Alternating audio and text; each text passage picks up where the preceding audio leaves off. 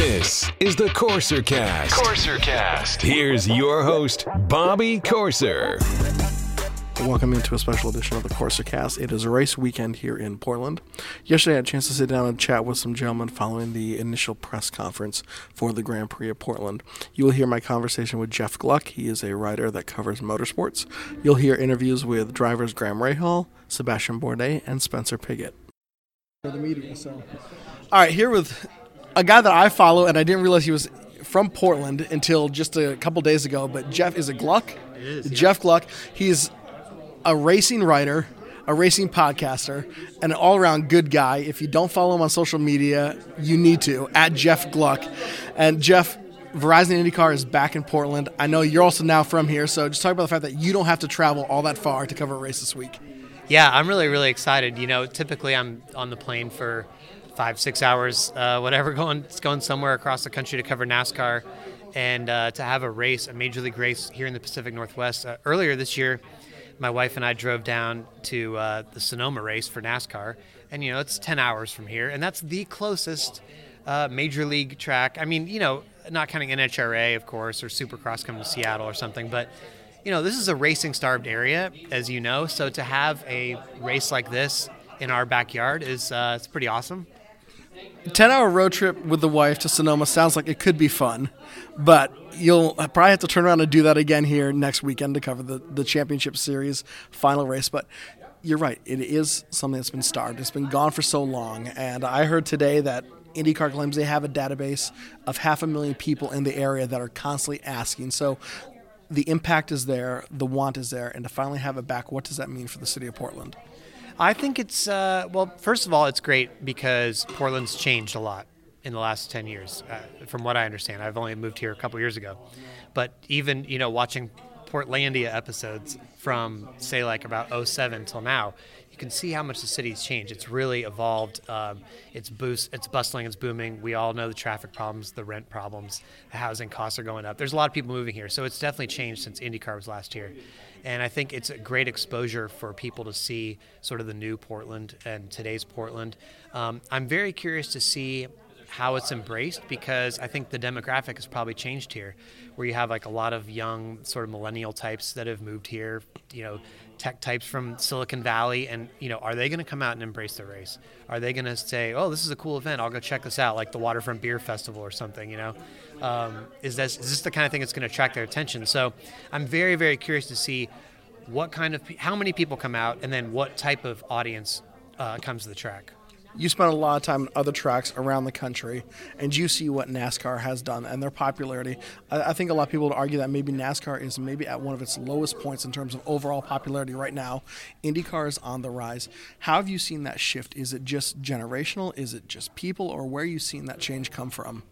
It's so interesting. You know, each week, you know, you go to a NASCAR race, and there's this sort of sense of like doom and gloom. You know, as you mentioned, the ratings have been going down, the attendance is going down, yet they still have a very strong overall base in terms of a motorsport.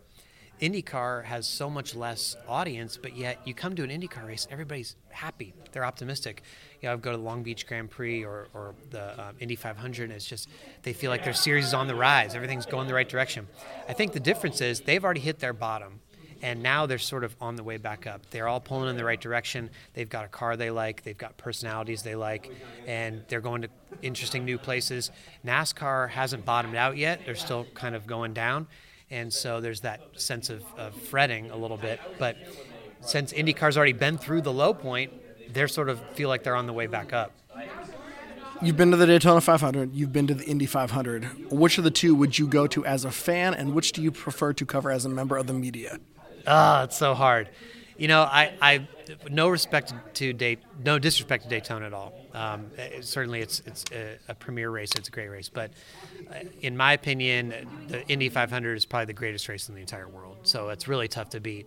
You know, when you walk in there and you see not only the sense of history, but those cars, that track, the crowd. You know, 250,000 people. Just everything that goes into that event, the sense of history, standing there on the grid and the national anthem, you're just getting all these chills. They're playing taps. I mean, it's just unbelievable event. The racing is thrilling. So Daytona's great. Daytona's an awesome race. I would definitely go to both, but Indy 500 is tough to beat. What is one or two things that you want to see have happen this weekend with IndyCar in Portland?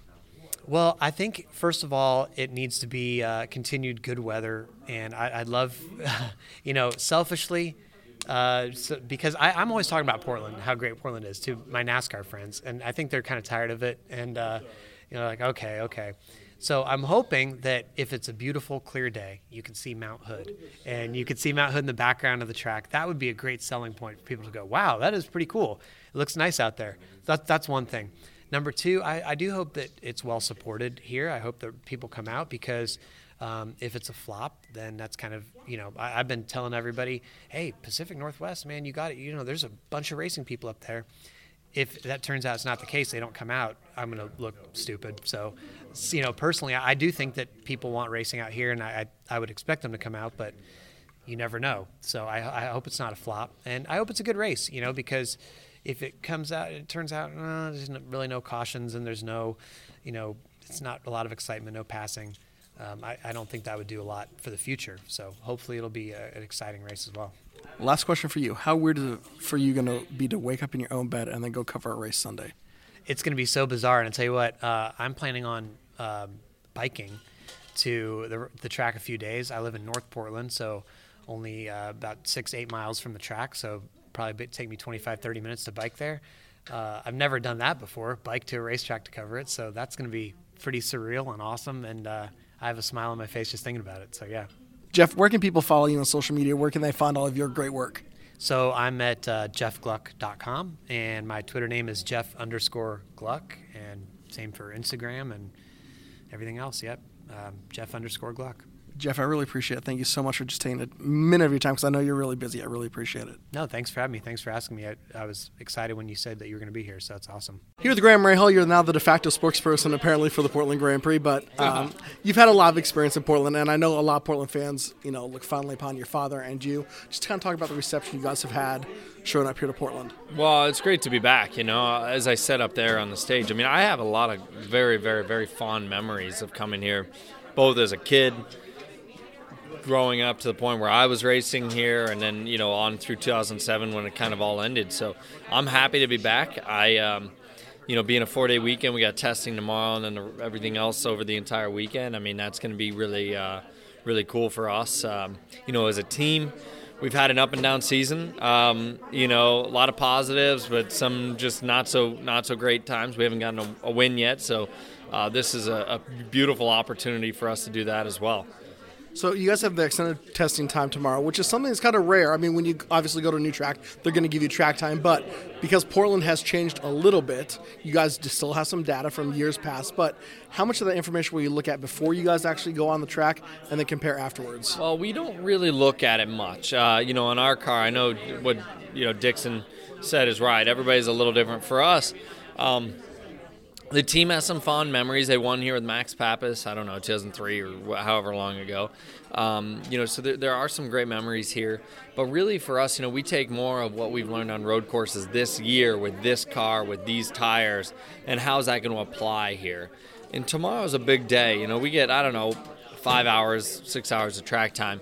But tomorrow's a big day to understand what we need going into the weekend. And we don't get these Thursday test sessions really ever, other than the last race of the year, Sonoma, and if we go to a new venue like this. So it's a big one for us, and being 2 races left, we're not in the championship hunt anymore, but being there's only a couple of races left, it's it's going to be important for us to try to maximize the points and try to get a win here in short order.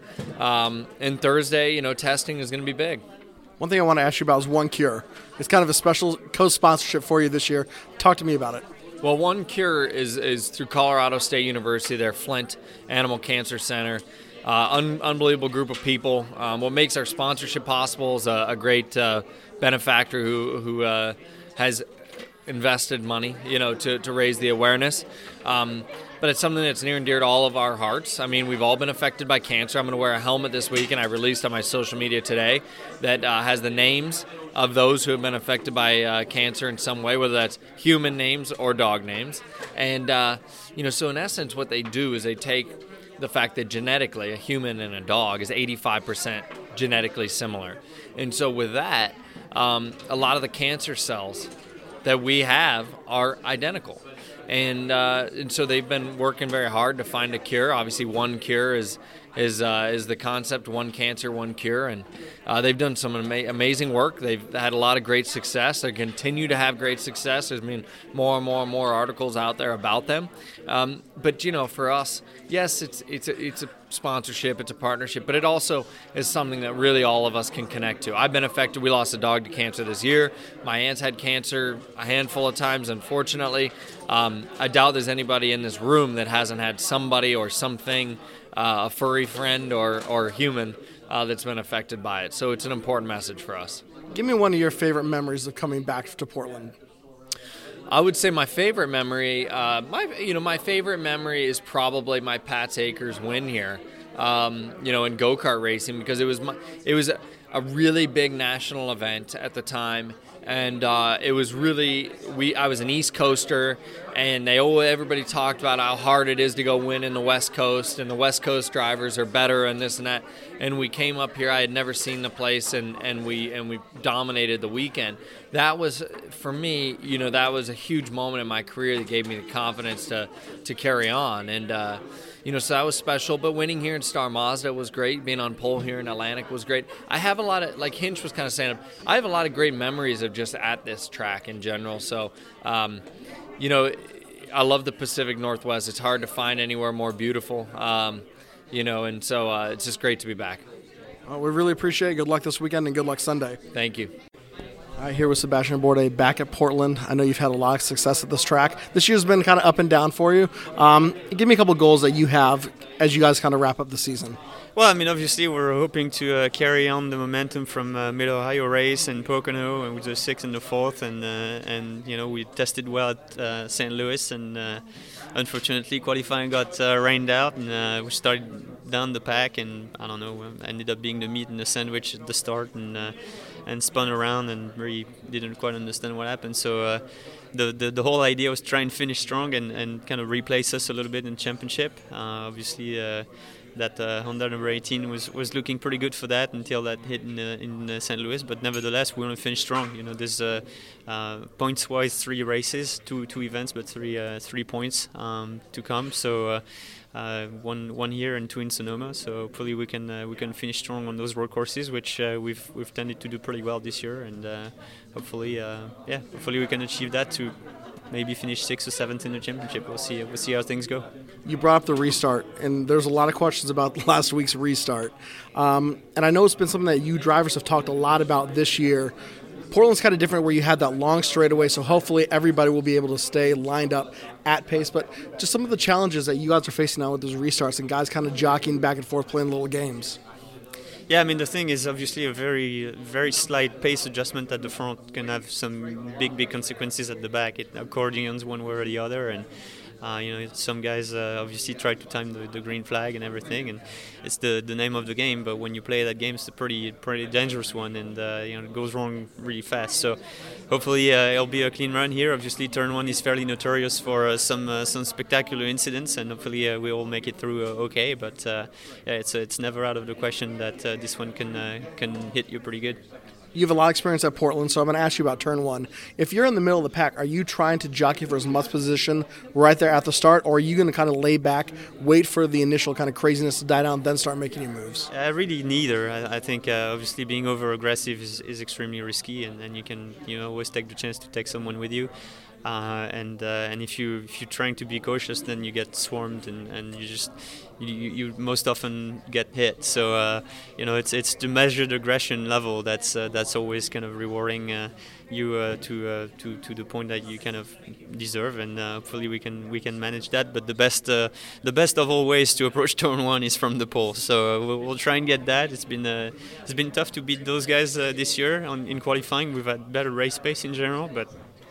If we could start in the first couple of rows, that would definitely be a huge help. Good luck Sunday. Thank you. All right, Spencer Pigot, a chance to come to a new track for you. You haven't spent a whole lot of time, and you get some extra practice time tomorrow. How important is that for you to at least experience the track before you guys set out to practice and qualify? Yeah, it'll be great to get a little bit of experience on it before the official stuff starts on Friday. But, at the end of the day, it's the same boat for everyone. We all get the same amount of track time, so we're not going to be able to get a leg up on anyone or anything like that. So we just got to try and put it to good use. And, just excited to be here, excited to get on the track. I've heard a lot of great things. Chevy and Honda have kind of gone back and forth with power. One's better one weekend, one's better the next weekend. Any indication which one's going to be better this weekend? I don't know. I think that Chevy will be strong, and I think the Honda will be tough to beat as well. It's just, each weekend they've been so close. It's kind of hard to tell. Sometimes we think it's going to go one way and it ends up going the other. But I know that we'll have a lot of good power coming from our Chevy. Just talk about working for Ed Carpenter. I mean, he's a racing legend. I'm Ed's teammate on the ovals, and it's been great to learn from him. I've got to know him really well the last few years and got to listen to him a lot of his feedback, and now get to compare notes, directly from what I'm feeling to what he's feeling. So it's been a great learning experience. He's a great boss, and hopefully it's a long relationship. What's one thing that the fans of Portland can expect this weekend? I think a lot of good racing. I think this track, turn one's a big heavy break zone after a long straightaway, so it'll provide a lot of passing. And I think that people that haven't been to an IndyCar race before that are coming out will be wowed by the speed. It's one thing to see it on TV, but when you see it in person, you get a real sense of speed and the sound. And so, I just encourage everyone to come out.